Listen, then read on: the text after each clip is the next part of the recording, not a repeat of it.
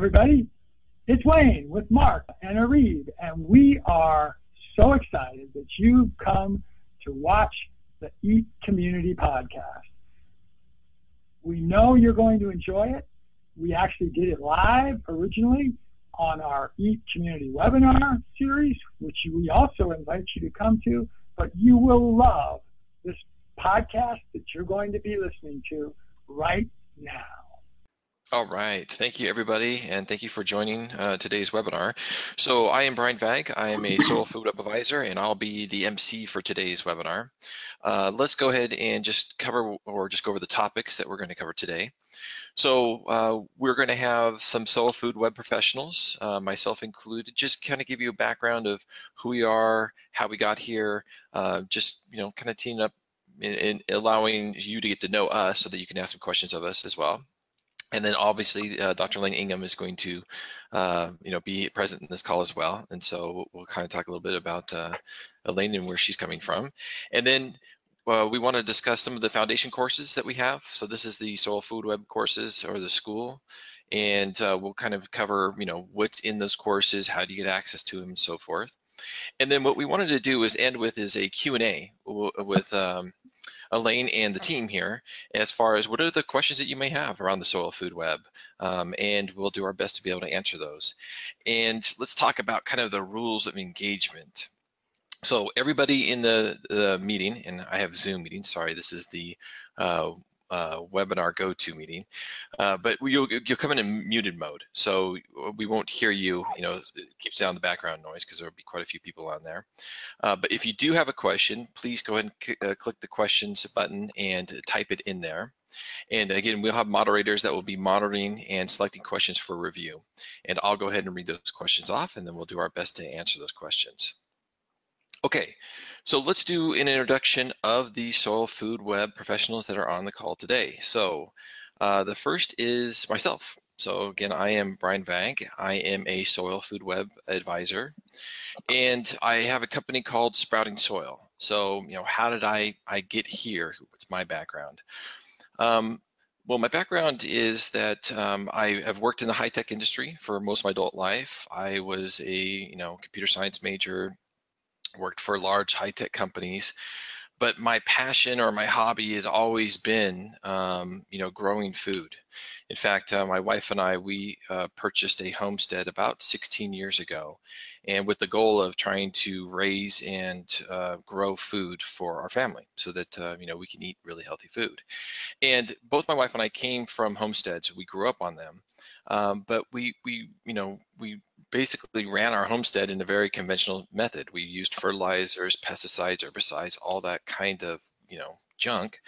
And I wasn't very happy with the results I was seeing. It seemed like every year I was having to put more inputs in, and the costs were going up. My production wasn't that good. The quality of the food that we were producing wasn't that great. And I moved into or started researching about permaculture, the design science. And it started to turn our homestead around, but it still didn't answer the whys for me. Why was the plants doing so much better? And I read a book from Jeff Lowenfels called Teaming with Microbes, and Elaine had written the foreword to that book. And in fact, I didn't even get into the book. I read the foreword. I was like, oh my gosh, this sounds just exactly what I'm looking for. I looked up Elaine online and saw a bunch of different YouTube videos, and from that time I was hooked. And so, we started to understand or learn about the soil biology and the Soil Food Web, and I went ahead and took the foundation courses from Elaine, and then transitioned that into the consultants training program, and I became a Soil Food Web Advisor. And today I have a business that I'm working with farmers and transitioning them from conventional organic to biological farming. And it is extremely rewarding. I feel blessed that I'm able to do this type of work, and I look forward to being able to convert more and more acres from bad farming practices to really good farming practices that support human life, but also the greater ecosystem around us. So that's kind of my journey and how I got here. Well, I also want to introduce to you Keisha and Casey. So Keisha and Casey, do you guys want to give a little background about yourself? Yeah. All right, we're muted. Hey, yeah, everybody. we can see you guys. Hi, Casey.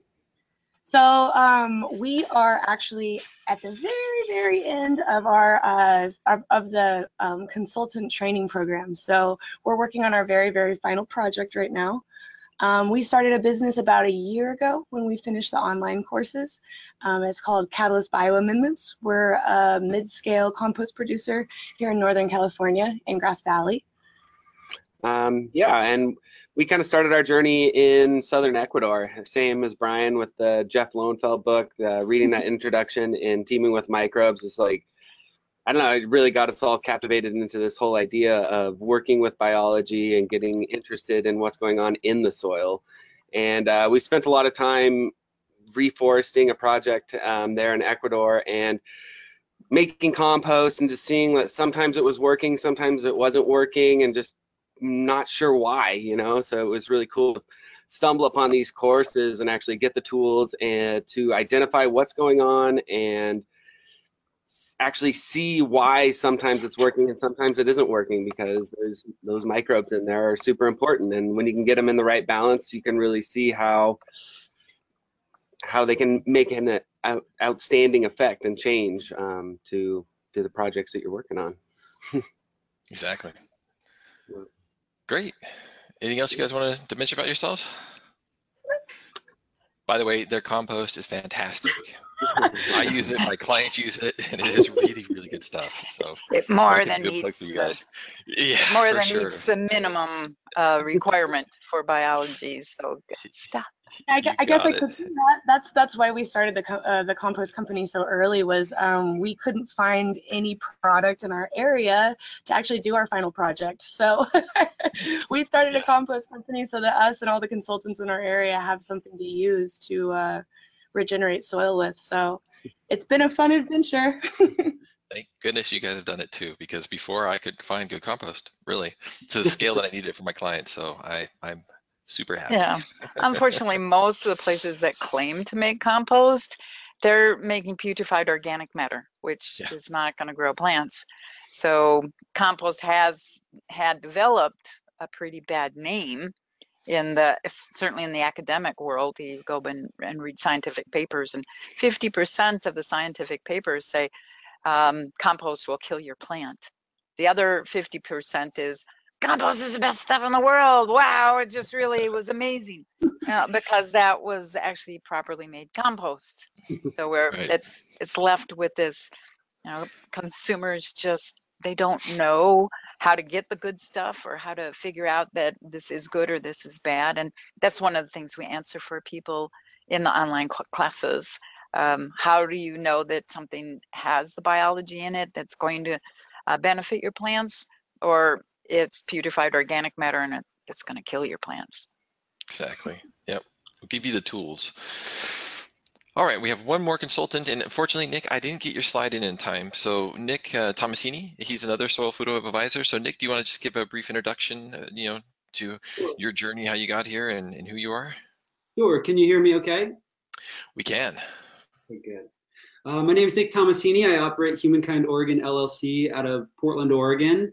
And I've been a soil food web advisor and consultant for the last couple of years, working with a number of different crops as well as compost producers, some ecological restoration projects, a little bit of cannabis and hemp as well. My story goes back to the early 2000s when I was in school at OSU studying ag economics and horticulture. Elaine was actually a professor at Oregon State University at this time, and I was getting really into organic gardening and was actually able to buy compost from Elaine back then, and was just seeing some amazing results. And that kind of coupled with not being satisfied with the curriculum that was being taught to me via OSU, I knew there were answers out there that weren't being provided to us as students in that program. So there was, it started early that, I was on a quest to figure out how this organic thing, how this biological farming thing actually worked. And so it was a number of years until I came back around and studied with Elaine and really learned how to identify microorganisms and interpret data and modulate those microorganisms in a number of different scenarios. So, in the meantime, I had been an IPM field scout for a fairly large scale operation in the Willamette Valley here. I had been an organic farmer and a research assistant for OSU, for a soil scientist there for a couple of years. And I've been operating as an independent organic inspector and consultant in that realm for coming up on 8 years now. So I've just been in agriculture for a long time, and I've seen a lot of people make a lot of missteps.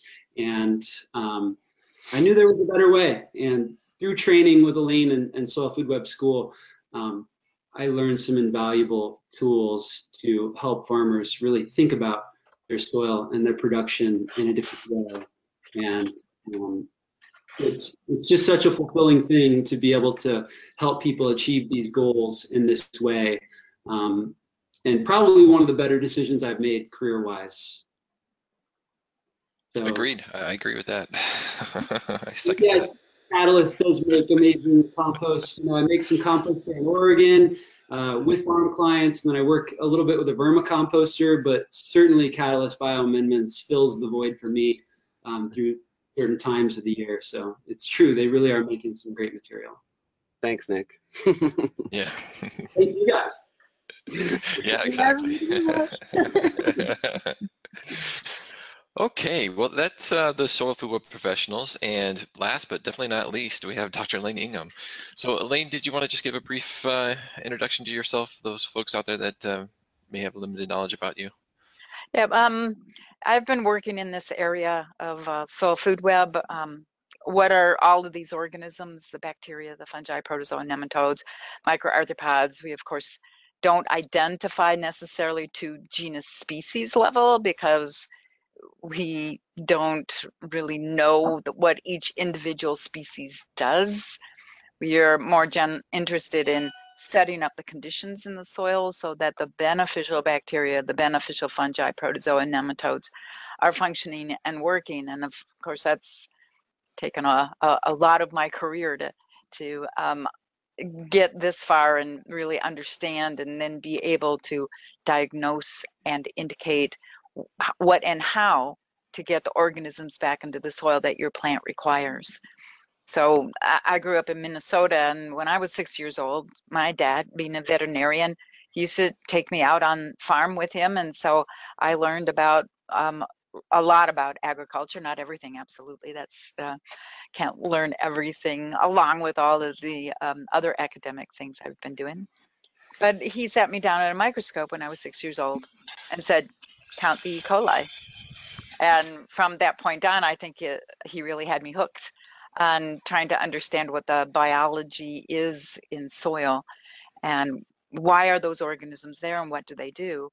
When I went to Colorado State University to really focus on soil to do my PhD at Colorado State University, my major professor had me go around to all the soils related people, the agronomists, the crop scientists, the botany, plant physiology departments, go and talk to the horticulturalists, all those people who should have been associated and understood what soil really was. And whenever I asked them what important role or why were these microorganisms present in the soil, what did they do, every single one of them said, they don't really do anything. They're not important.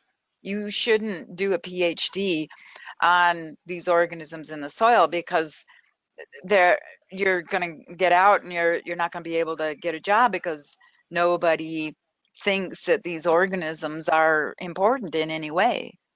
But the work that my husband and I did for our PhDs proved otherwise. So the very first paper about the soil food web, and you can't look at just bacteria or just fungi or just any one of these organism groups. You've got to combine them.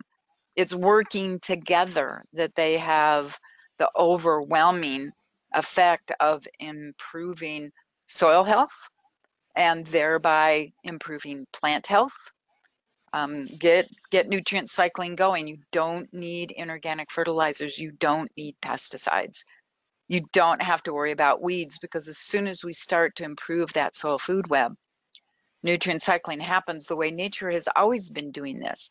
Nature's only had nutrient cycling happening with plants the way they do now, the way it's supposed to occur, for the last billion years. Mother Nature has had more than enough time to perfect it. We human beings just need to stop thinking that poor little old Mother Nature, she doesn't know what she's doing, and so we've got to come along and help her. Wrong. We've destroyed the very resource that we have to have in order to keep healthy people happy and alive on this planet. So learning all of those things, all of that information is summarized in the foundation courses. So foundation course, and I think if you go to the next slide, Brian, yep. We have the main points in each of the courses. So course number 1 is where we go over the overarching principles of why it's so important to have these organisms present in the soil. The bacteria do these functions. The fungi do these other functions. They go hand in hand. The ratio of fungi to bacteria determines what kind of plants can grow and will outcompete everything else.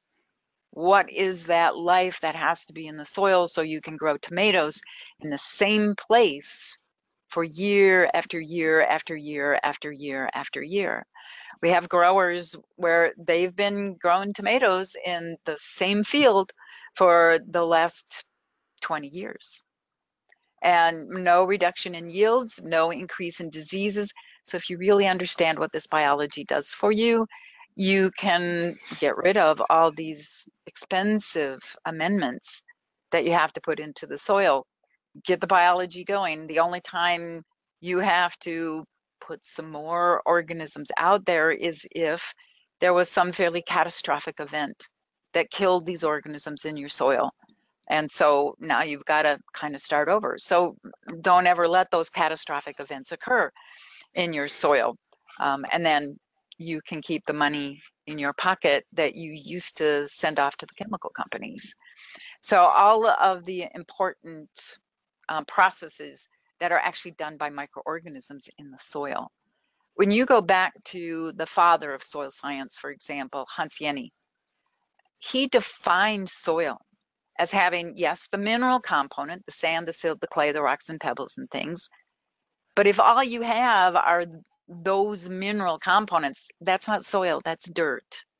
In order for it to be soil, you have to add in the microorganisms that perform the processes for your plant of cycling nutrient, building structure, allowing oxygen and water to move deep down into the soil so the roots of your plants can grow deep. And then you don't care about whether the late summer period becomes dry or not.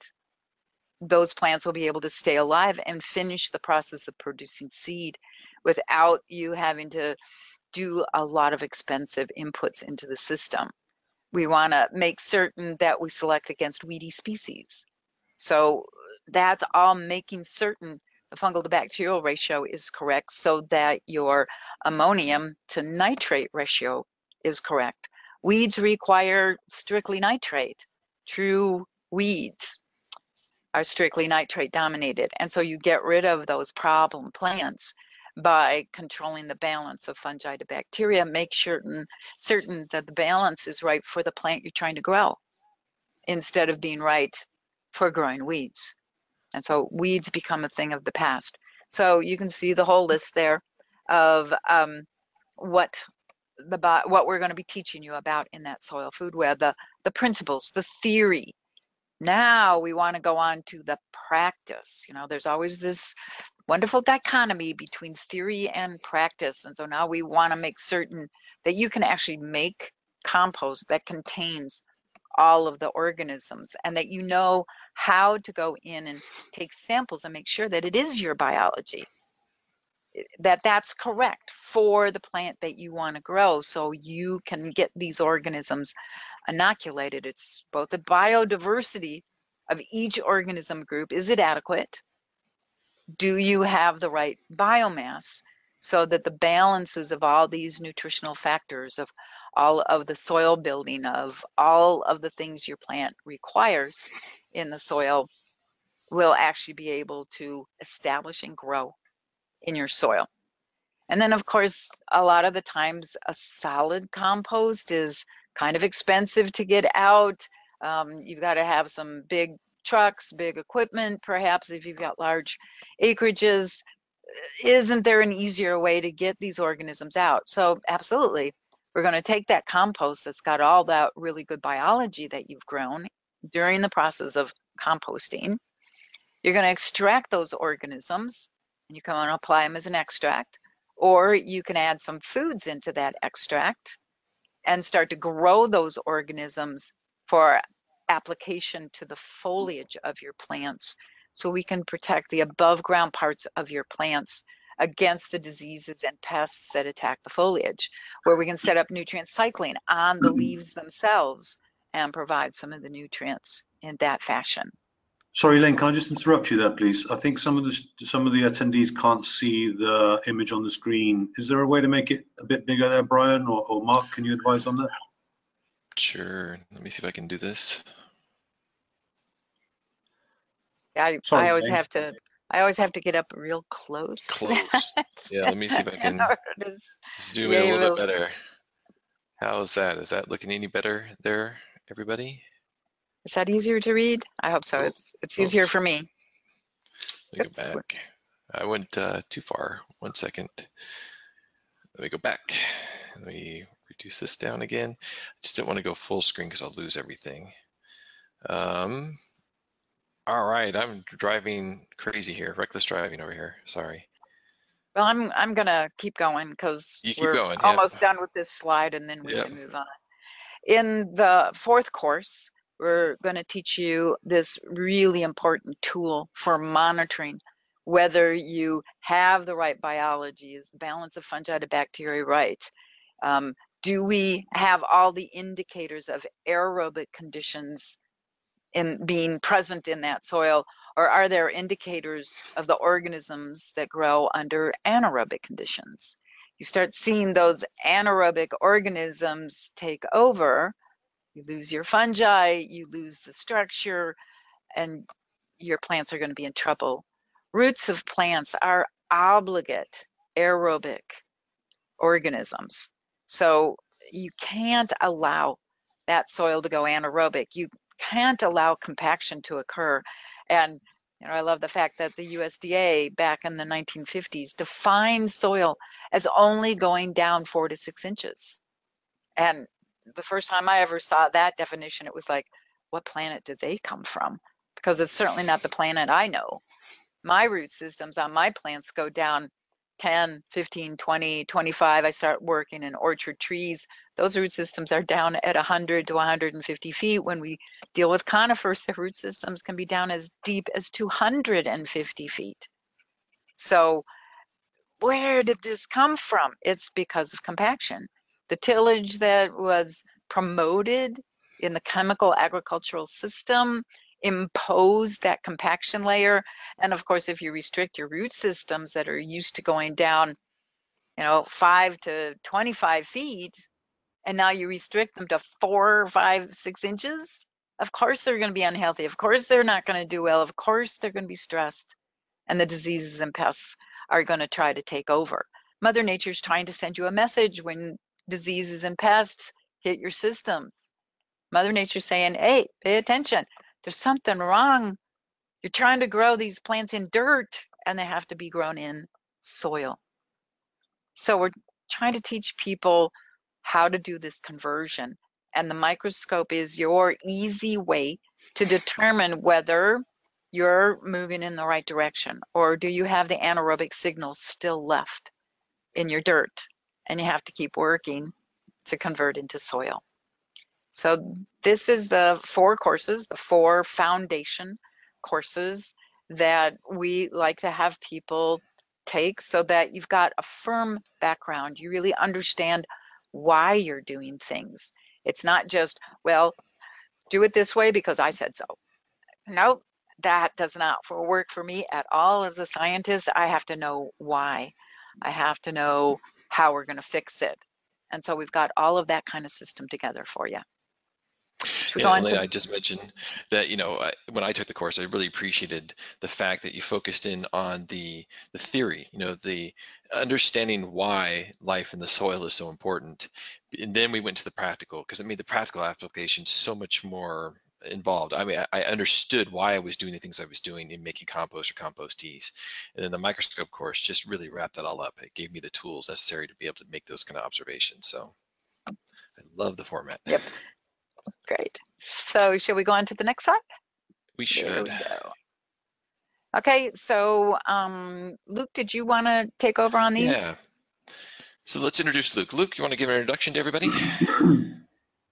Hi guys, yeah, my name is Luke. I'm the Director of Operations at the school, and I'm going to talk to you a little bit,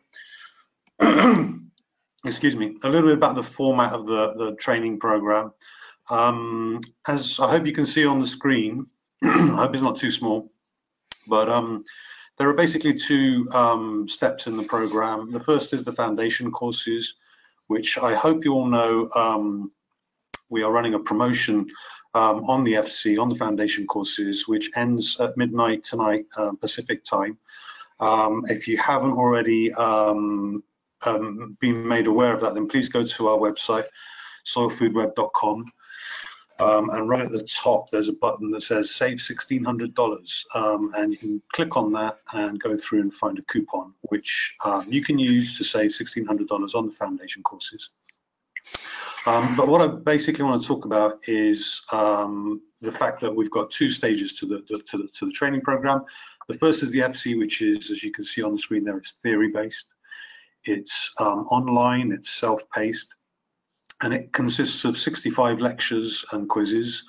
You can log in at any time and take those at your own pace, so fit around your own schedules. Then the second part is the consultant training program, which is where you'll be challenged to take all the theory from the foundation courses and put that into practice, working on a piece of land, making the compost, making the liquid amendments, the extracts and the teas that Elaine was just talking about, and then applying all of those in the final project to the land and quantifying the changes that you'll see using the microscope, using the penetrometer, using various other tools that you'll be trained to use. The CTP, the Consultant Training Program, is a mentored program. So from the outset, you'll be assigned to a mentor who will guide you through each of those three stages in that program. You'll be able to communicate with your mentor online via Skype or email. You can arrange meetings with them as and when you need them, and they'll guide you through those three stages. We get a lot of questions about, how long does it take to complete this and and all the rest of it, but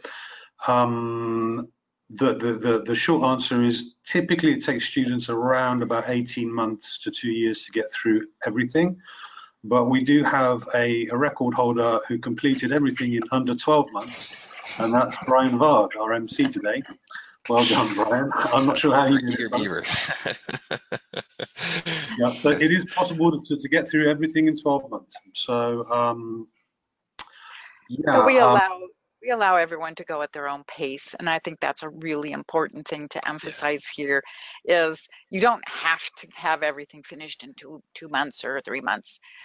For the FC courses, we give you a 12-month access to the foundation courses. If you need to take longer, come back and talk to us. We're not ogres about this. With the consultant training program, and I actually like to think of it more as the practical training program. You don't have to go on to be a consultant, but certainly if you want to be a consultant, then take the consultant training program. But it's really great to have mentors who have been making compost for years and growing plants under these conditions, working with you and helping you through the process of exactly how do you apply the theory to practical conditions.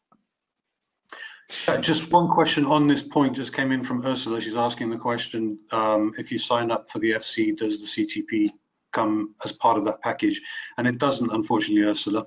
The CTP is an additional $3,000, and just kind of FYI, we run that program at a small loss currently, but you do get something like 56 hours time with your mentor, and our mentors are typically either PhD biologists or people who've been working out in the field for several years. So there's a lot of valuable interaction that you'll get with your mentor. And just one last thing, that there is an FC forum, as you can see on the left hand side of the page there, where you can ask questions of Dr. Ingham and other faculty members. There are also monthly webinars, as you can see on the left there. And on the right-hand side, you can see there's a CTP forum, and that's a great place where you'll be able to interact with all CTP students and alumni. So people like Brian and Nick, etc., are on there, and you'll be able to ask them questions, as well as obviously asking questions of Dr. Ingham and the faculty again. Yeah, and I'd second the importance of the forums. You know, it is a great communication vehicle, and I feel like I'm connected to, you know, so many different folks worldwide. If I got a question, I just post out to the forum. So it is a really good vehicle for us to just gain more knowledge. You know, I feel like I just know the tip of the iceberg, and I want to know all the iceberg, but it's going to take me a long time to do that. I'll never get there, but the forum definitely helps me out as far as being able to get more knowledge. So it's a great aspect. And then we also have advanced classes with the consultant training program. So we recognize the fact that we're adding more knowledge all the time, and that we've got to stay up to speed on communicating the new discoveries. And so that's what those advanced classes are for, is to dig in a little bit deeper on the newer information coming through. Exactly. And there's a lot to know, you know, what types of equipment are out there. Equipment's always changing. So that's an area that, you know, we're always, you know, very concerned about. What's the new pumps? What's the new microscopes? What's the new, you know, yada, the yada, latest yada. and greatest injector that's out there. And Exactly. when are we going to automate that so you can just drive through your field and inject as you drive along? So Exactly. all kinds of interesting things. Yep. For sure. Okay, I think we've already kind of talked about the promotions, but again, we want to thank everybody for attending the webinar today. We're definitely not done yet. We got a lot of Q&A we got to get through, but we want to make sure this is up on your screen. And again, like Luke said, go to the website. There is that the promo that we're running, and I think that's the coupon code right there, right, Luke? December. That's correct. Yeah, for anybody who doesn't already have the coupon codes, you can just copy that. It's DEC 1600FC. And if you go straight to the website and click through to the foundation courses and click on sign up, then that'll take you to the checkout page where you can use this to reduce the price by $1,600. Once again, that offer is going to end at midnight Pacific. What's that, about 13 hours from now, something like that? Yeah. Yep. A little over 12 hours. Yeah. All right. Well, I say let's get to Q&A, all those burning questions that you guys have.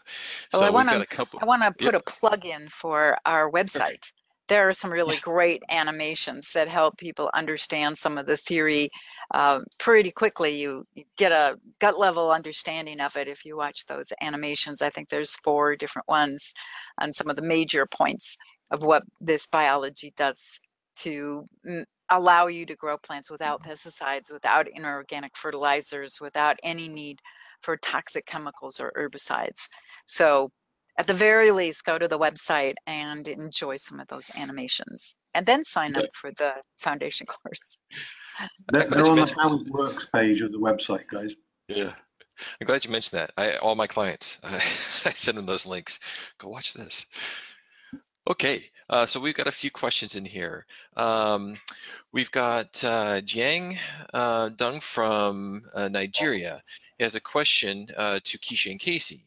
And it's, please, how can you improve nitrogen, phosphorus, and calcium? Oh, I just lost the question. 1 second. It's potassium, Brian, NPK. How can you improve got it, thank you. NPK in organic cultivation soils? Well, so I think that's probably a question good for Elaine to start off with. Yeah. Because when we're dealing with organic matter, so the materials that we're putting into compost is made up of plant material. So we've got to have various quantities of woody materials and green materials and high nitrogen. So we have a lot of all of those nutrients present in that organic material, but it is only the microorganisms, bacteria and fungi, that decompose that material and then hold all of those nutrients in their own biomass. So think about the fact that bacteria are working on plant material that has a C/N ratio 30:1. So focused on nitrogen here for just a few minutes. C/N ratio 30:1, but a bacterium has to hold so much more nitrogen per unit biomass because a bacterium cannot operate unless its C/N ratio is 5:1. So when that bacterium is decomposing plant material, it's got to concentrate all that nitrogen into its biomass. So no nutrients are going to be lost as that organic matter is decomposed. And all of that carbon may be blown off as carbon dioxide. Fungi are a lot more conservative on carbon than the bacteria are. So when we're trying to sequester carbon, we need to be growing fungi, not bacteria.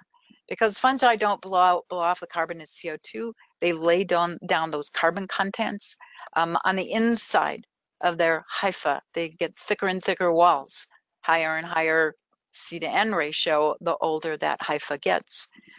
But the C/N ratio of that fungus is typically around 20:1. So the fungus still has to concentrate nutrients. Fungal foods are wide C/N ratio. So example, wood has a C/N ratio perhaps of 300:1.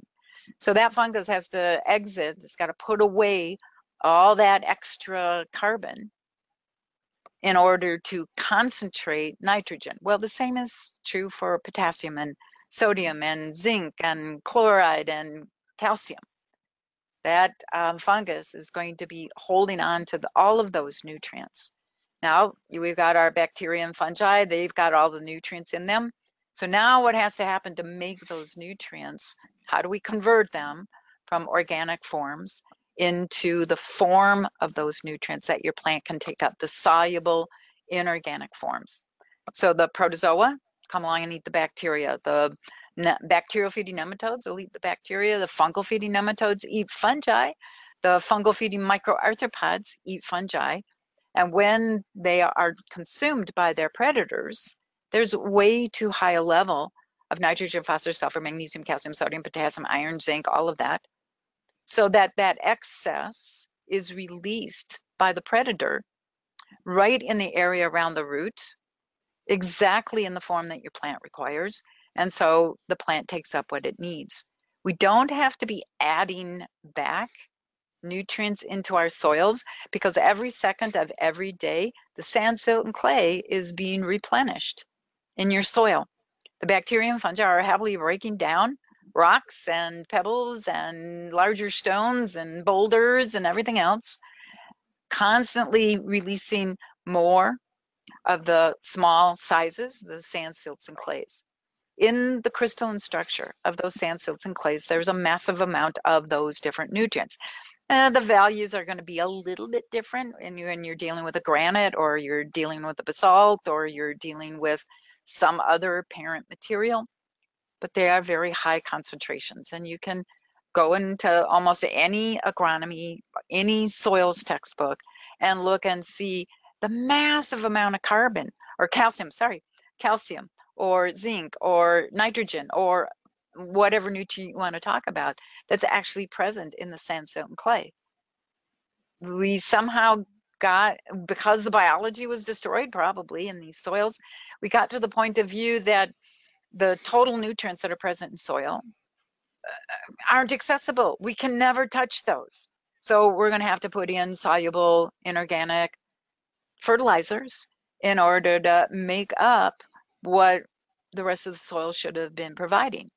Well, all you have to do is put the biology back into the soil, and now that whole massive quantity of nutrient is available to your plant.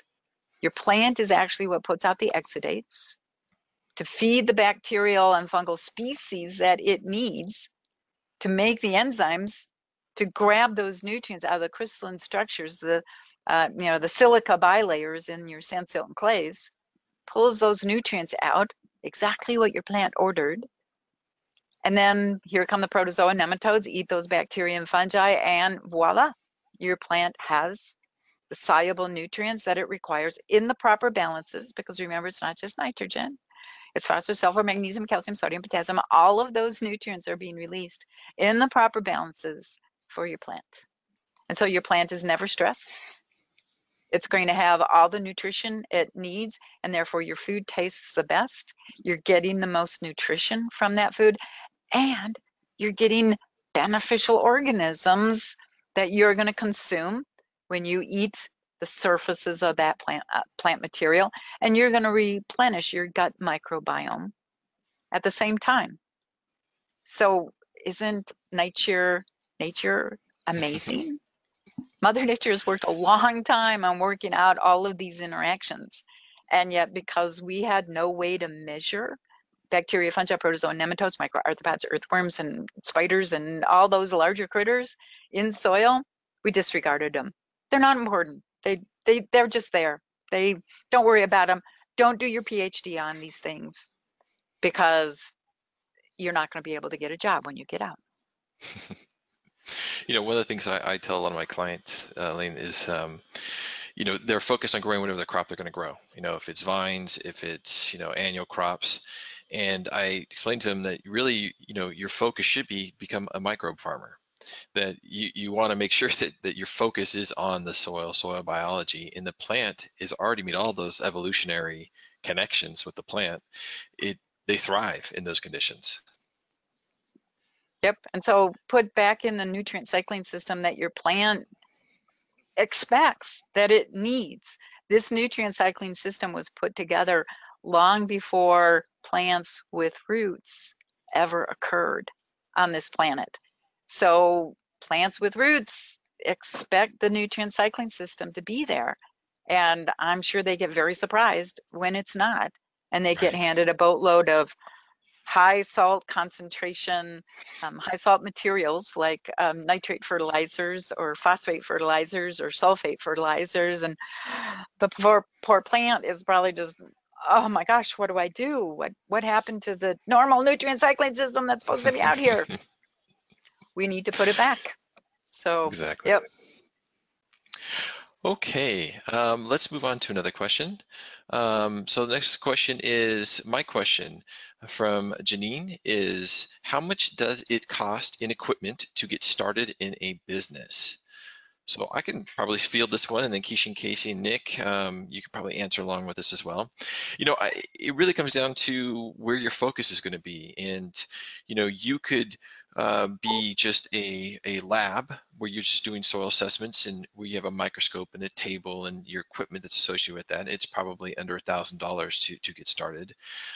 You could get into producing things like compost teas and extracts and have a spray rig, and that may cost a couple $1,000s for your brewer, and maybe you have $10,000 for a sprayer, a rig that you would tow behind, and so forth.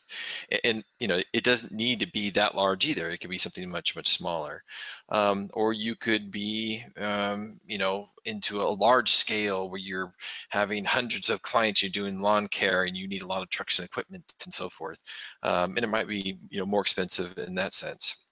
And what I guess I'm truly trying to drive to is that there are a lot of different areas that you can apply your expertise and how you want to groom your business, and those costs will vary. So it could be something that's very small upfront startup cost to something that's much larger. I know Keisha and Casey, you guys from a composting company probably have some different expenditures, right? Costs to get that started. Yeah. Just let me a little insert.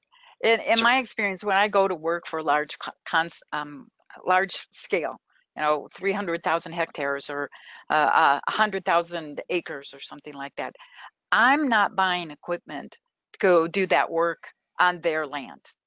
Right. We're going to take their equipment and maybe a slight modification. So like we were working with a grower in Pennsylvania, and he had to modify his planter so he could be putting down a compost extract and not plug his, the little where the drip came out of the compost extract that went down right in front of the seed.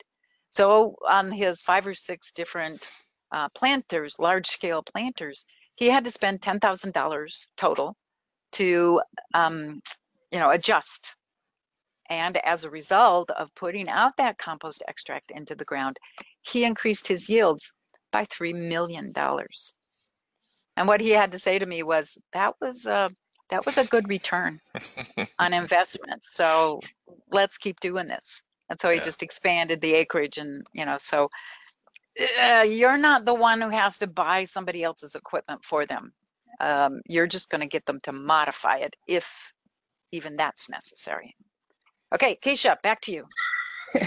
So I was going to say, with making compost, it can be as simple as just having a shovel and a pitchfork.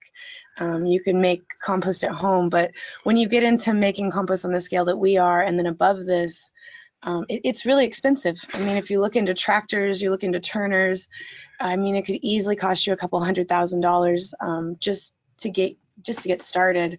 And then I'll just say from experience, like, we're just dreaming bigger and bigger every day. So I'm not going to get into figures, but it's almost limitless what you could spend on the type of equipment that we dream of every day at the lot. Yep. So it's all scale. Scale, exactly. You can start out really small and sell to neighbors, to landscape people. You don't have to make tons and tons and tons. But then as you make money, then you can reinvest it. And now you buy a small turner. And now you can make 2 or 3 windrows that are 100 feet long. And then once you've accumulated, so it's a bootstrapping system. You don't have to start out with $1 million loan in order to get going. Unless you've got someone chomping at the bit and saying, no, I want you doing this for me right now. And then you say, well, then give me $1 million loan and I'll go ahead and do this. Yeah. And so far, my business has been paying for my scale. I started off small, and as I got clients, I upgraded my equipment and keep on upgrading my equipment. So at this point, my business is funding that scaling up of my business, which is a good thing. I'm not having to take any loans out. So it is definitely possible to do this without taking out a loan. It keeps your taxes really low. Yeah, it sure does. In fact, it's great. Right now, my taxes. We were able to start with just using people's tractors, and same, like, as we go, the business has funded it the whole way. So I agree with the larger scale clients, for sure. We're trying to work with their equipment. Oftentimes there are modifications that need to be made or upgrades, like Elaine had mentioned. But she really does teach people how to think outside of the box, and sometimes you got to get into the sort of gearhead mentality and figure out how to modify something for the successful delivery of microbes and survivability of microbes. But I think in the beginning, you're going to need a microscope. You're maybe going to need a compost tea brewer, perhaps a little bit of equipment to apply those on a smaller scale, if that's where you end up starting. And so, I don't know, maybe a couple $1,000s for those sort of basic tools. But like everybody has sort of pointed out, you can grow the business pretty quick with a fairly small inventory of equipment. Yep, great. Okay, I have another question from Janine here, which is, have you had any problems with Monsanto and chemical fertilizer companies running a business? When I was a professor at Oregon State University, I had quite a bit of trouble with Monsanto, and notice that I'm not a professor at Oregon State University anymore, and mostly it's because I ran into that large chemical company bias, where Monsanto didn't want anybody suggesting that genetically engineered organisms could be dangerous. And we were working with a genetically engineered organism that, if released, could quite reasonably have killed terrestrial plants, all terrestrial plants. I'd say that was very dangerous. You can make things that are just insanely dangerous when you start doing genetic engineering and you have no idea about the interactions of organisms in the soil and just how deadly it might be. So yeah, we ran into the Monsanto problem quite early on.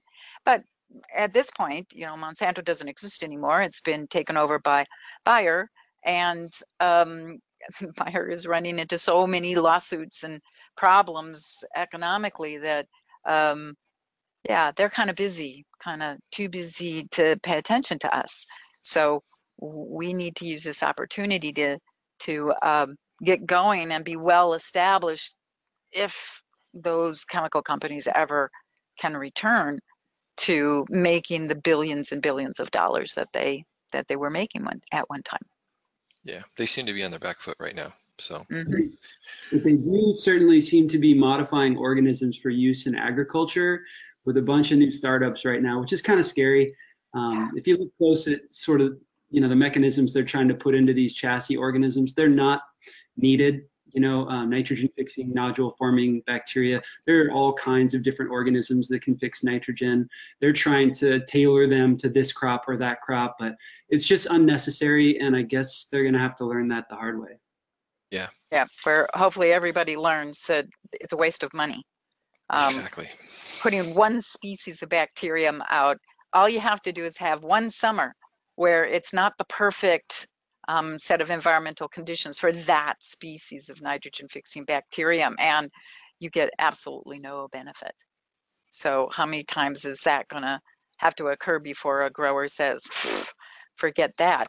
The problem is for us, the people buy biology like that, one or two species in a mix, and put it on, and they say, nothing happened. It was a waste of my money.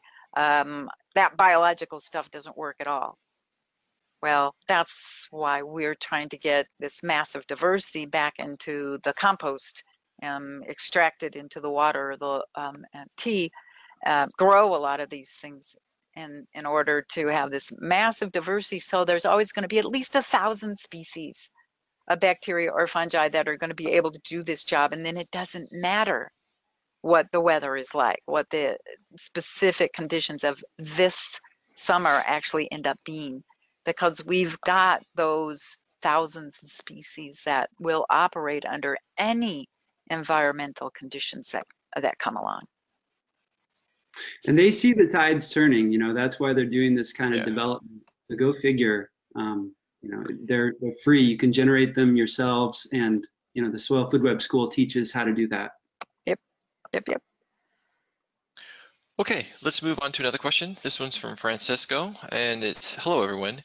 Maybe a question to all the present consultants. How was their first step into the market after finishing the CTP? All right, so I'll go ahead and start that one off. For me, my first client actually was what I used as a project into the CTP. I reached out to a local market gardener here and said, hey, look, I'm doing this consultants training program and I need to go through and do a project. And I was wondering if they'd be interested in allowing for me to be able to do that project on their farm. So they gave me a couple rows to do biological. They had the rest of it, kind of control. And they saw the results and they were very excited. So for me, it was my first project, actually was kind of my first client. But I would say right after the CTP, I found that going to the local farm organizations, farm guilds, farm groups, and asking if I could, give a talk for 15 minutes or to an hour to talk about, life in the soils and the soil food web. And that really helped give me some exposure to some additional clients. And then from there, it was either word of mouth or I've gotten referrals from the Soil Food Web School website. So that was my experience. Keisha, Casey, Nick? I guess, for us, it's been, we started off small and we were kind of nervous about, how we're going to get our product out to people and how we're going to sell it. And it has been, we have not advertised once, and we're sold out constantly. Like, we don't really have to talk to people to spread out that message, people get their hands on the compost and it's all spreading by word of mouth. So it's been nice, it's easy for us to get into the market, and, the product sells itself.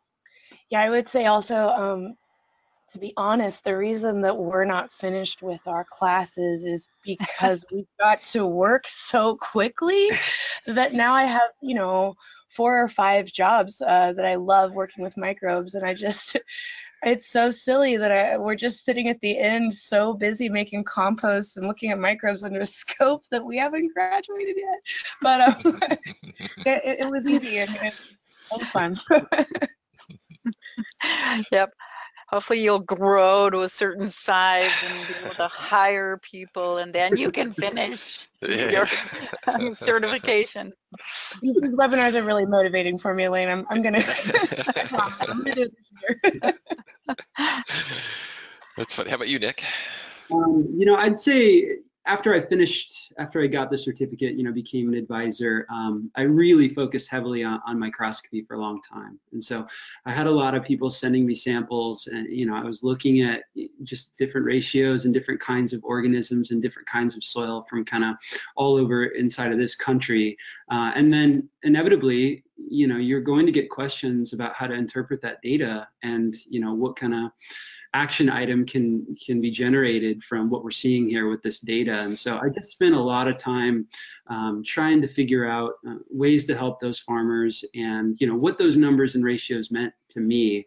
And of course, I needed to see those organisms at work to really boost my confidence. I think most people need to see things for themselves, and that's how it was for me too. So inevitably, some of those clients that I was doing microscopy quantification interpretation for, they wanted to have me out on site so that we could talk about these things further. And so then I traveled word of mouth, sort of like everybody has said. I really don't do any advertising whatsoever.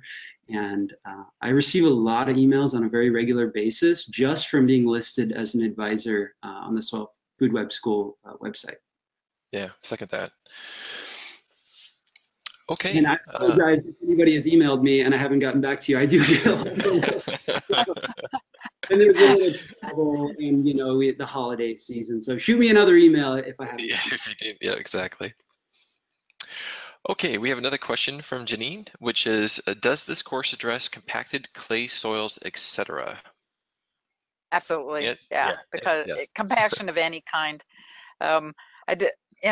We usually use a penetrometer to establish how deep into the soil these different compaction layers are present. And, I usually get the question of, well, the USDA says you only use the penetrometer when you're at, 15% field capacity or, whatever it is. And I just kind of roll my eyes at that one because I want to know every week, if I've got the time to do that, I want to be out there measuring those compaction layers, because we're going to add the biology to make certain that they rebuild that structure. And the bacteria and fungi, protozoa and nematodes, microarthropod earthworms, all those critters are all doing part of the job of rebuilding that soil structure. So are they done yet? I don't care what the moisture level is in my soil. When it's really, really wet and your soil is waterlogged or close to waterlogged, all the minor compaction layers aren't going to be detectable because your penetrometer just zips right on through. But you'll hit the major ones. You'll know where the really bad ones are at that you have to start getting rid of, or you're not going to have any of the benefits that we're talking about if you don't get rid of those compaction layers. If you've got a compaction layer that forms in the summer where the surface of your soil turns into concrete, there's something terribly wrong with your cation exchange capacity. You've got problems with your calcium magnesium ratios, and we've got to get the proper biology in the soil to fix that. And your plant will fix that problem for itself, except that you have to put in the missing organisms. You wouldn't have concrete forming, basically that layer, compacted layer at the surface of your soil, if you had all the biology present and you were taking care of it right. You got to get the organisms back in there. So how are you going to do that? Well, compost, compost tea, compost extract, what's easiest, and we help you figure out how to do that. So you can pretty easily turn these things around. So yeah, we are measuring compaction all the time. It's a good indicator to tell you when you're finally gotten through that stage of regeneration, of replenishing the biology in the soil. And now you go on to the next steps of really getting that fungal to bacterial biomass ratio balanced correctly. You've got the protozoa and nematodes, you've got the microarthropods present in that soil. So that what I always like to say to growers is, really what I want to see you happening, what I want to see happening, what I want to see you doing is that you get that biology into the soil. So in the springtime, you just put in a furrow, drop your seeds in, cover them up, and go fishing for the whole entire summer, or on vacation, or spend your summer in the lake having some fun, and then you come back and harvest. And if you get the biology right, that is what will happen, where you don't have weeds, you don't have pests, you don't have problems. You still want to take a walk or two through your property just to make sure that there's no area where airflow is being restricted. That is typically where problem organisms are going to start. And so make certain that you have more than adequate coverage of the leaf surfaces above ground to make certain that all parts of your plant are protected. So yeah, compaction. And then how do you fix compaction? You don't fix compaction by putting in lime and gypsum. That's such a short-term trying to make something disappear, and it's not something that could ever possibly solve this problem forever and ever. You have to get the biology back into the soil, and that will solve your problem forever and ever. For as long as you maintain that biology in your soil, you won't have those calcium magnesium ratios getting unbalanced. Your plants will make certain that the right sets of organisms are present to not succumb to those kinds of problems, calcium magnesium ratios. In work that we've done where we have added lime and gypsum onto one plot, and right next to it we put the biology out, both sides, pH on the soil was down at about 4.5. The calcium magnesium was way out of whack, magnesium way too high, no calcium or very low levels of calcium. Yes, you've got a huge problem. So you come in and you put on your 3 tons of lime and your half a ton of gypsum. And then we were monitoring what was going on with the compaction layers, with movement, water infiltration into the soil, things like that. On the other side, we put the proper biology. The fungi got going. The bacteria were doing their thing. Protozoa nematodes. Yep, nutrient cycling, getting all the proper balances of all of these soluble nutrients. And a week, 2 weeks after we applied both sides, the pH on both of them had come up to 6.7, 6.8 in that range. Great. So both of them were working, both biology as well as lime and gypsum were working after 2 weeks. This looks great, right? Came out 2 weeks later. The pH on the lime and gypsum side was back at 4.5. The compaction layers were back as bad as ever. So yeah, we neutralized the acid problem. We neutralized some of the problems, but it only lasted for something less than 3 weeks or 4 weeks. So it's not a permanent fix to play games with pH, to play games with soluble inorganic salts. Put the biology back in, and as far as I know, those clients have never called me back up and said that it's run out, it's over, what do we do next? As far as I know, and I'm pretty sure they would call me and tell me, get out here and fix it if it wasn't still working. So the chemical approach to fixing these kinds of problems is a very limited, short-term turnaround. As soon as the anaerobic bacteria and fungi get going again, they're going to be neutralizing all that lime, all that gypsum, all that pH effect, and their organic acids that are being produced under those anaerobic conditions are going to drop that pH right back down, and the compaction starts again. Okay, did I beat that one to death? Yeah, you got it. I think you nailed it, Elaine. Okay, we have another question from Annie. Curious what the market demand is currently like for a soil consultant. So I think it depends upon your area, for sure. And I think you heard from all 3 of us, the soil food advisors that are in there today, that we're not marketing. I mean, we're getting clients. In fact, I'm pretty fully booked. Nick, how about yourself? I mean, it sounds like you're constantly busy.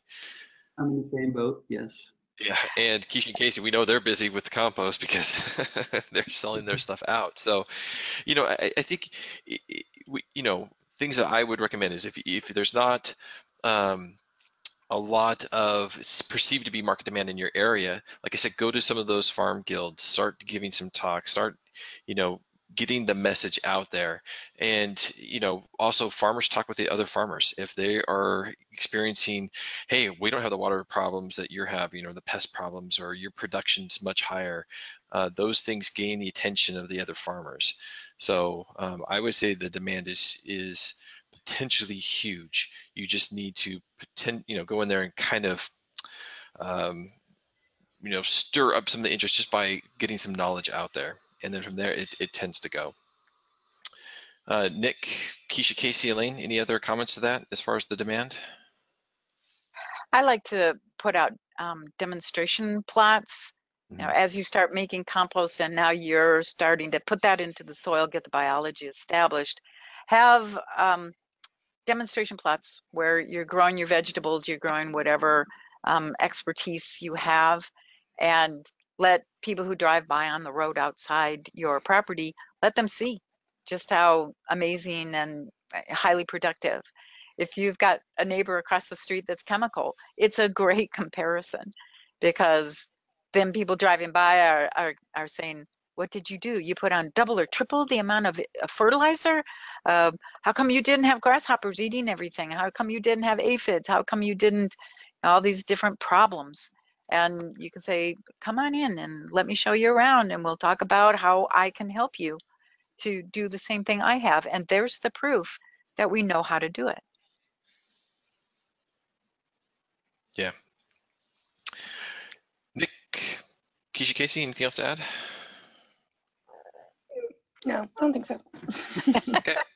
You said that All right. right. I would say if you have the passion to do this kind of work and you go through these classes and you learn how to do it, you see it for yourself for the first time, there was really no looking back for me.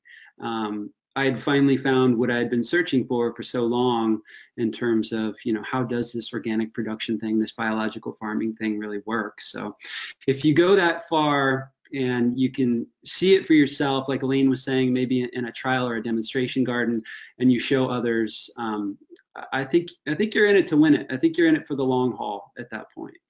Yeah. Like I said, it has not been hard for me to find clients at this point.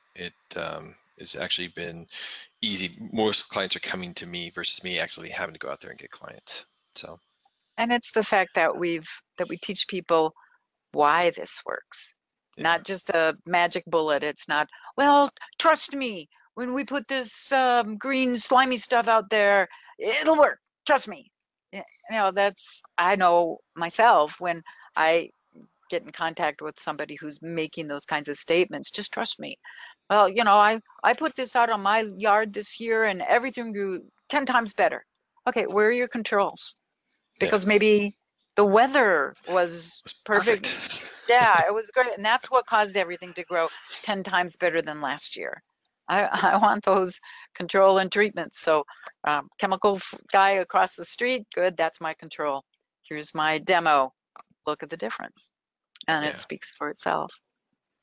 I like to do that anyways with a lot of my clients, especially new clients, is, they have to transition, from their conventional to biological, but then there's also all their management practices need to transition as well, which is, let's put in a trial plot so that they can see and observe and see how they want to be able to change their management practices. And the seeing is believing.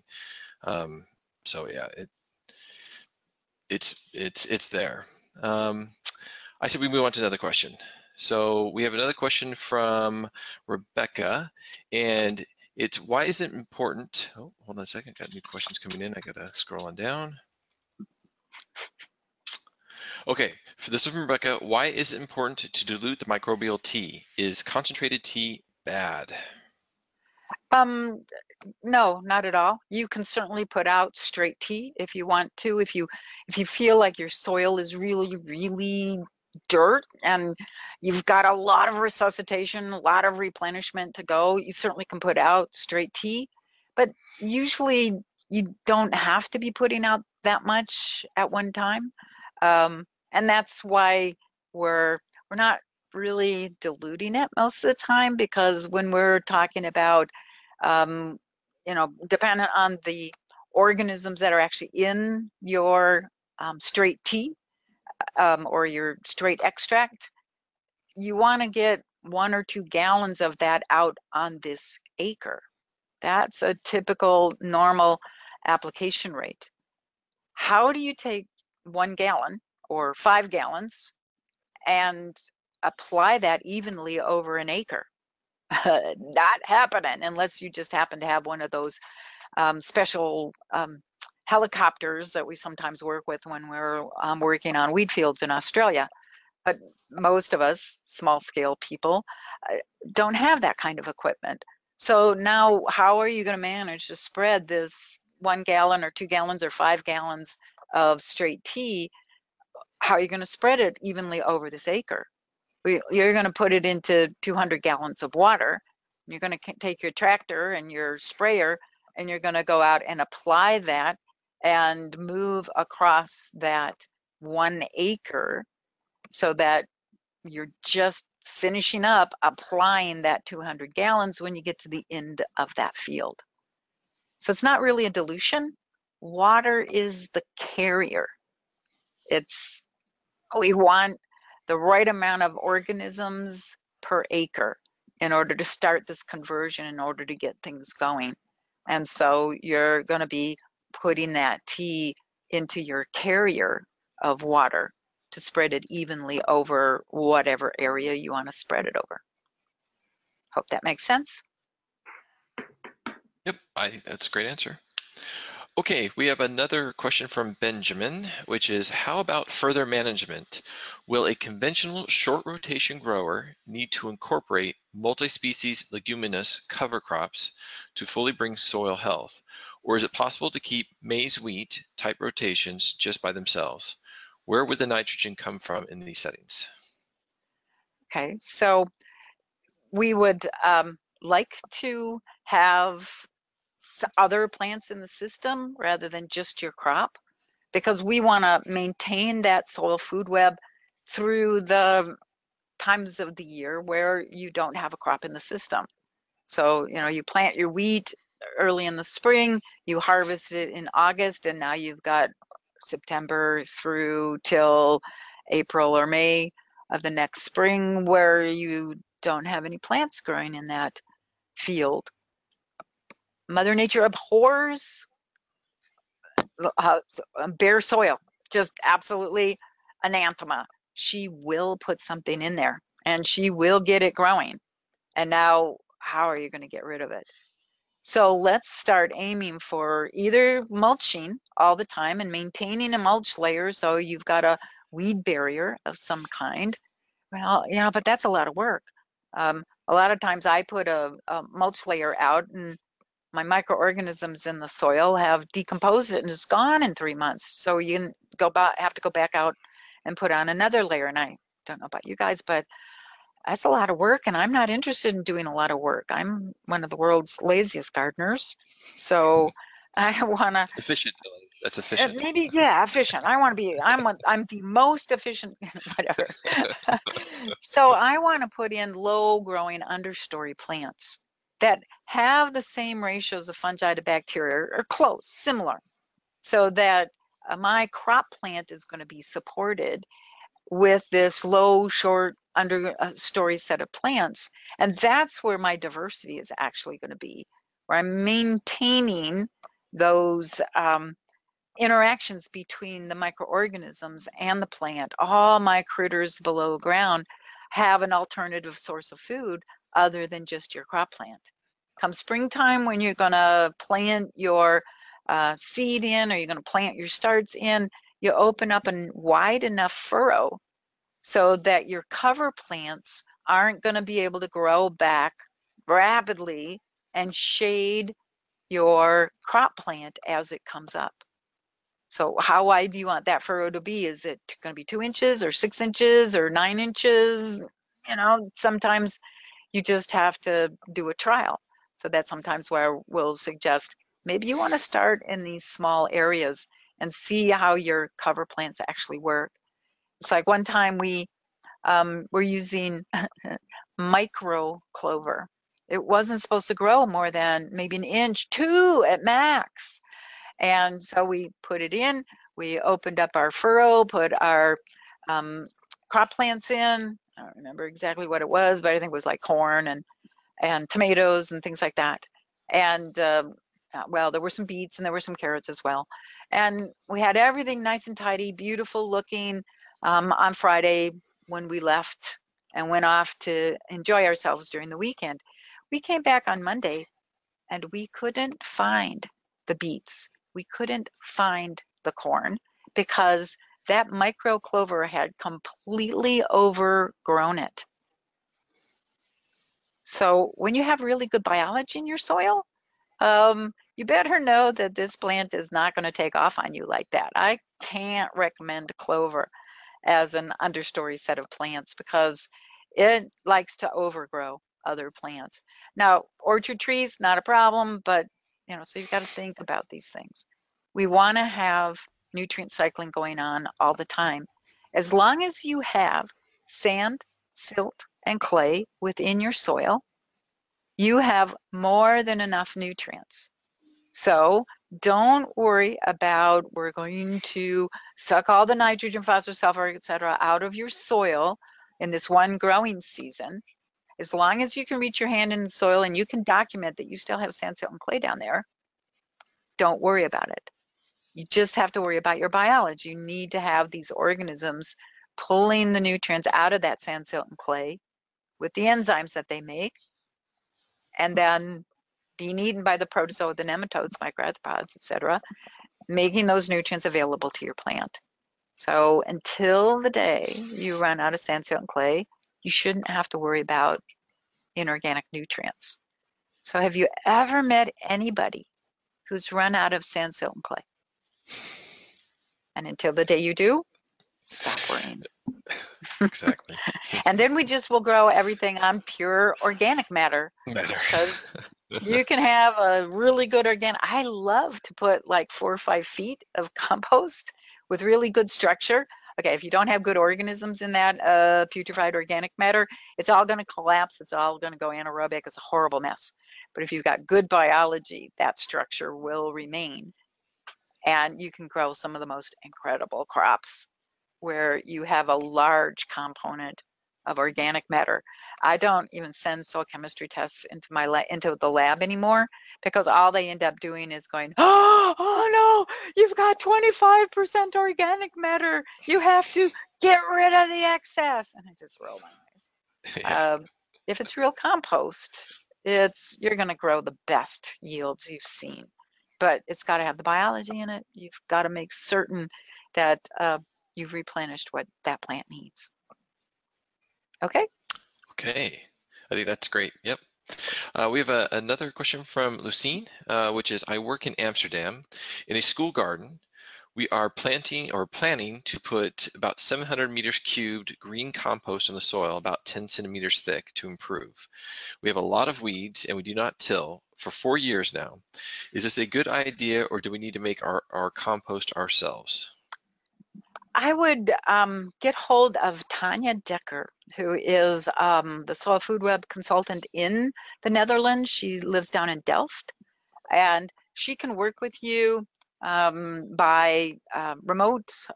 If you've got a microscope with a camera on it, she can help you do all of the readings that you need to take of that compost. And then once you mix that compost in, what's happened over time so that you can answer these questions with absolute certainty that, yes, you're going to do really well, or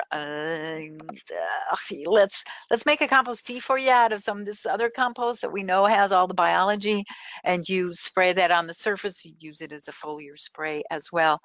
So really close to you, and I know Tanya would love to interact with you and help you out.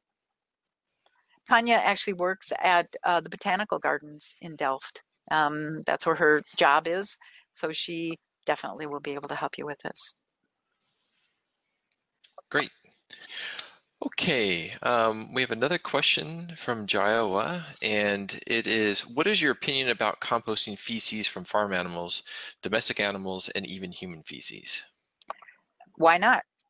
Once the bacteria and fungi have done their job of decomposing the manure, those wastes, it's not manure anymore. All of the disease-causing organisms will be outcompeted. We don't ever detect things like E. coli, Salmonella, Shigella, Pasteurella. You just don't have those organisms left in a properly made compost. That's why we try to get really clear with people about, here's what you need to do. Temperatures have to reach above these levels. It has to be above those temperatures for a long enough period of time. You have to turn a pile at least 3 times. And we've got research projects going on where we're going to be publishing some of this data that we can show people that if you compost properly and get all of this massive diversity of bacteria and fungi and protozoa and nematodes in the system, pathogens aren't a problem. We take care of them. That manure isn't manure anymore. It's humic acids, it's fulvic acids, it's all the different kinds of proteins and carbs and amino acids, and it's all these other things. It's not manure. Think about the fact that any soil on this planet was once inside an animal of some kind, and they pooped it out, and it got into this, got into the soil and was decomposed and regenerated, and now it's the apple that you're eating. Or you don't want to take this too far, because then you start grossing people out. Oh, my carrots, once upon a time, were elk poop. Oh my gosh. Nature recycles things. It's not the same chemical composition. It's not the same problem organisms present after it's gone through a good composting process. And how do you tell if it's actually gone through the composting correctly? Look at the microorganisms. You have a really good idea that there are no anaerobic conditions because you see no anaerobic organisms in that material. Send a sample into microbiology lab and ask for an E. coli test, and there will be no detectable E. coli. I don't like the current set of regulations that the USDA, FDA, all EPA require, because they allow 800 E. coli per gram. And well, it's below that level where the E. coli go into that signaling process and they start producing the toxins, or the Salmonella, Shigella, E. coli is just an indicator organism. So we've changed it. It's different. It's not harmful to human beings if you follow directions. And so we try to get people, that's why we have the practical part of what we do, where you have a mentor who helps you figure out how you actually manage to get the bacteria and the fungi and the protozoa and the nematodes and a good diversity of all those things. How do you tell whether you've got good diversity? We want to be seeing lots and lots of different sizes and shapes of these organisms. And if you're over 20, 30 different kinds of bacteria and fungi that you can see are clearly different species, then you've got the diversity. So, yep, have some fun on the foundation courses. And I think that's the important thing. I think a lot of people's experience, at least mine before coming, to this was, compost. You throw some stuff into a pile, you maybe turn it once or twice, you come back 6 months later, it's kind of broken down, you can kind of use it. When we talk about thermophilic compost and making good compost, there's a process to it. It's very prescriptive. You have time, temperature, moisture, all those things you're measuring and you're monitoring, and then you're using that data to help tell you when you're going to turn those piles. So, I feel very confident when I'm making a good thermophilic compost pile that I've had everything go through a hot center and I've knocked out those disease pathogens and so forth. So it's all about the process. Yeah, if we've done it right, I don't mind sticking my hands into the compost pile and then going eating French fries and licking my fingers. Exactly. I know it's okay. Now, I won't do that on the first turn. I won't do it on the second turn. I'm going to wait until I know it's been dealt with. Exactly. Okay, we have another question that's come in from Marco. I'm interested in establishing a permaculture farm, but most of the books I'm reading are small scale. Is there in the course a way to scale up using principles of permaculture? Because we don't have the credentials to have the permaculture on our label, we're gonna help you go larger scale using biology. Usually what the permaculture issues are that need to go hand in hand with what we're doing is holding onto your water. So having swales, having places where you have the right kind of grasses growing, the right kind of plant material. So especially if you're in an arid, dry climate, every drop of dew goes back into the little pond, the little stream of that's forming in your swale. So we have to be really careful about water use in some places. Sometimes we have to make certain that structure is rebuilt in the soil so the fields drain properly, because otherwise they get waterlogged and oxygen doesn't move through water very well at all. Or we're in an arid climate where we've got to save every single drop. And so we have to have the right biology in the area around that swale, that kind of riparian zone, wetland zone, to make certain that we're growing these species of plants that will help to condense water on their surfaces and increase the amount of water coming into your system. I've worked with some of the permaculture guys in Saudi Arabia and Jordan and Dubai, and we work together on these sorts of things. I would probably want to ask whether this person knows Matt Powers at all and his permaculture student handbooks, because that goes into quite a bit larger scale. So if this person wants to give me a chat, I can introduce her to Matt, give her the information, or was this a him or a her? Sorry. It was Marco. Marco, sorry, Marco. So I'm assuming that's male. So yeah. I can give you an introduction to Matt, and he'll work with you on scaling up. Yeah. There's, I don't know, Elaine, what your opinion is, but, to me, permaculture practices tend to foster good soil biology. There's a synergy there. It's not that you have to have one and the other to make it fully work. I mean, because we use biological and more conventional style farming, but I have permaculture here on my homestead and it works absolutely fantastic. So. And we work with organic people too. It's just that we've got to get the organic people understanding that the tillage that they're doing is insanity. You got to stop tilling. Dude, they love having weeds. When you till, you're promoting weeds because you're destroying the biology in the soil and you're leaving just nitrate as the form of nitrogen in that dirt. Well, yeah, you got to get the biology back in there so that you're producing adequate amount of ammonium, because that's what promotes the later successional, much more productive plant species. So we've got to do that shift. You cannot till and it's not going to leave your fungi intact. It slices, dices, crushes, and destroys almost 100% of your fungal community, especially if you're tilling 14 times a year, which some of the organic folks here are doing.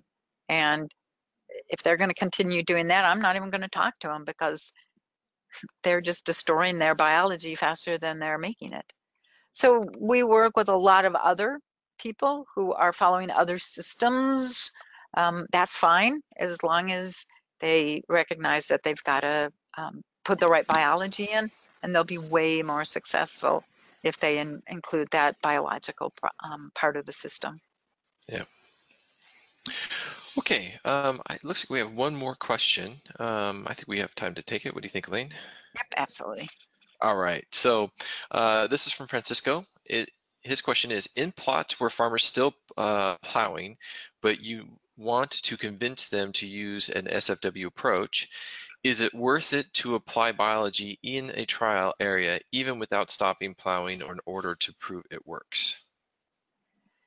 I'd try to get them to at least leave the beds intact. Don't till the beds, so that they can maintain. If they want to go in and till the driving rows, I don't know why they would want to do that. But if they, no, we've got to go in and till. We're growing potatoes. We've got to dig a, well, okay, so there you're going to dig up. And I generally, potatoes, for example, I'm only going to till the hills. I'm only going to dig up those hills. I'm not going to continue in between the potato plants. But if they do have to till, then immediately come in with an application of compost, or put the compost down and then come in and till everything. So you're mixing that compost, you're replenishing the organisms as best you can, as rapidly as you can, and come back in with an application of compost extract onto that soil, so that you're reestablishing the biology that was just killed. Do you have any thoughts on that, Brian, Keisha, Nick? Yeah, I mean, whatever you can do. I mean, tilling is so destructive to the fungal networks. So if you can get them to do a small trial without tilling is preferable. I'm assuming, Elaine, you'll still get maybe some benefit with more of the bacterial, if you get some of that established, but it's depending upon the crop you're growing, you might get minimal, or maybe not the optimal results that they may want to get out of a trial. I guess what I'm trying to say, if they do till. Yep. I think timing is a big part of it too, especially at the onset of a project. If you have the compaction that we've been talking about, it's not always the end of the world to come in with a keyline or a ripper. You get some oxygen back into that soil, and then immediately get organisms, some organic matter and plants going on that soil that has just been cultivated. So I think timing is really key there, where if you start in the fall or start in the spring and then you till it real heavy and there wasn't much good going on anyway, it's going to take longer for that biology to really create that structure and grow a healthy crop than if you were to start in the fall and give it some more time and do it properly. So, it can be tough to see good results on a tilled plot where there wasn't much good going on if you're starting in the spring. Yep, sounds good. Yep. Okay, there was one more that squeezed in here, Elaine.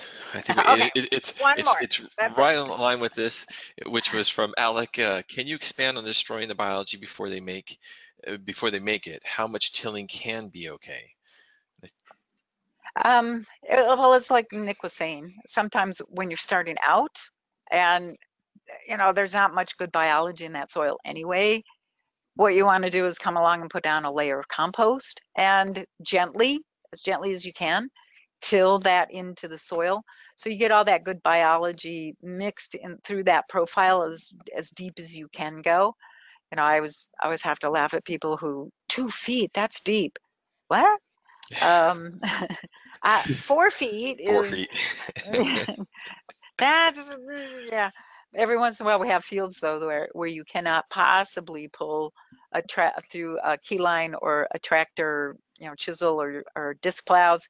You just can't get it to go in deeper than 2 feet. So that's a really bad compaction layer, and you're going to want to go out and put some injecting in there and break open some holes to the below the compaction layer. So there's a lot of, it depends on all of this.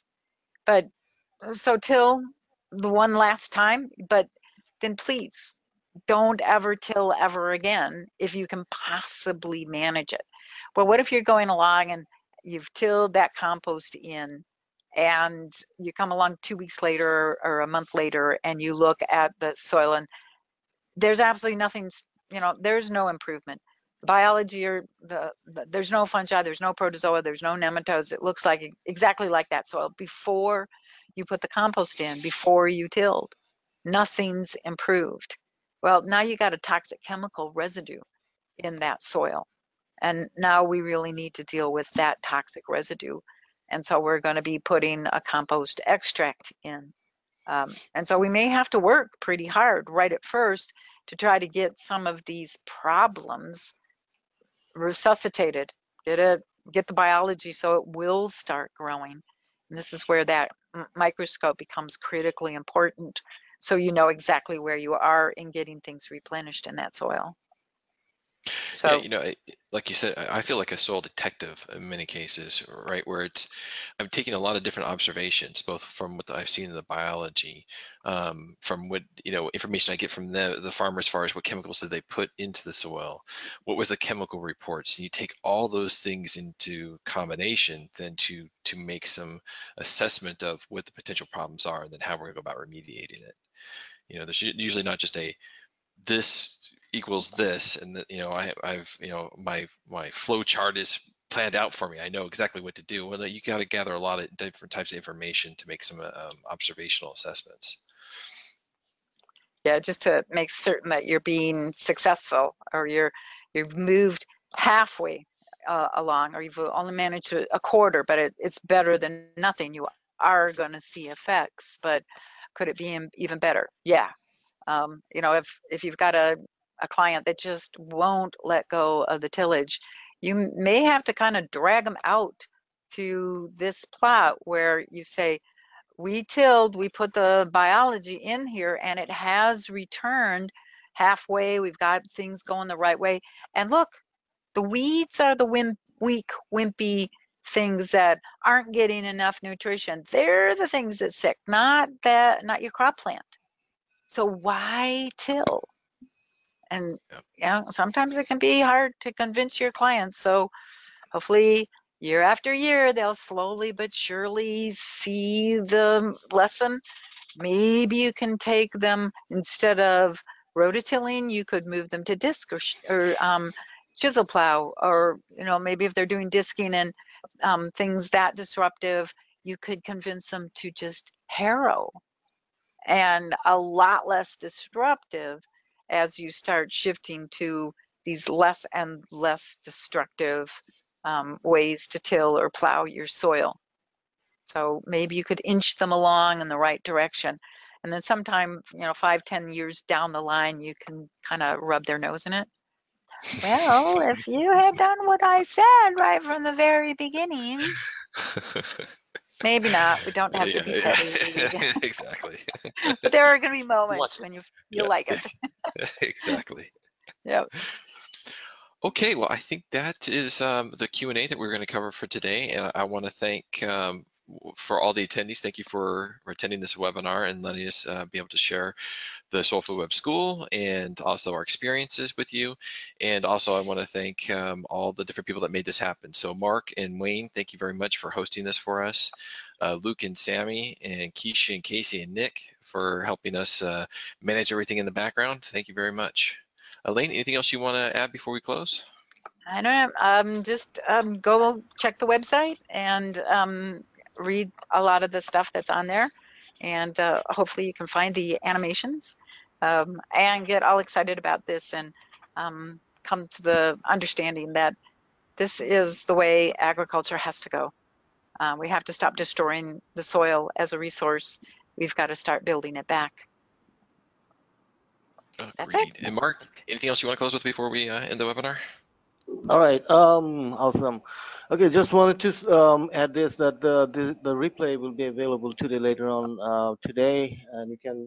I'll try to get all the handouts for our audience on eatcommunity.com, so check that out. Also, thanks to everybody for attending, and thanks to Dr. Elaine, thanks to Brian and everybody else, everybody involved with Soil Food Web Foundation. Thanks a lot for your work,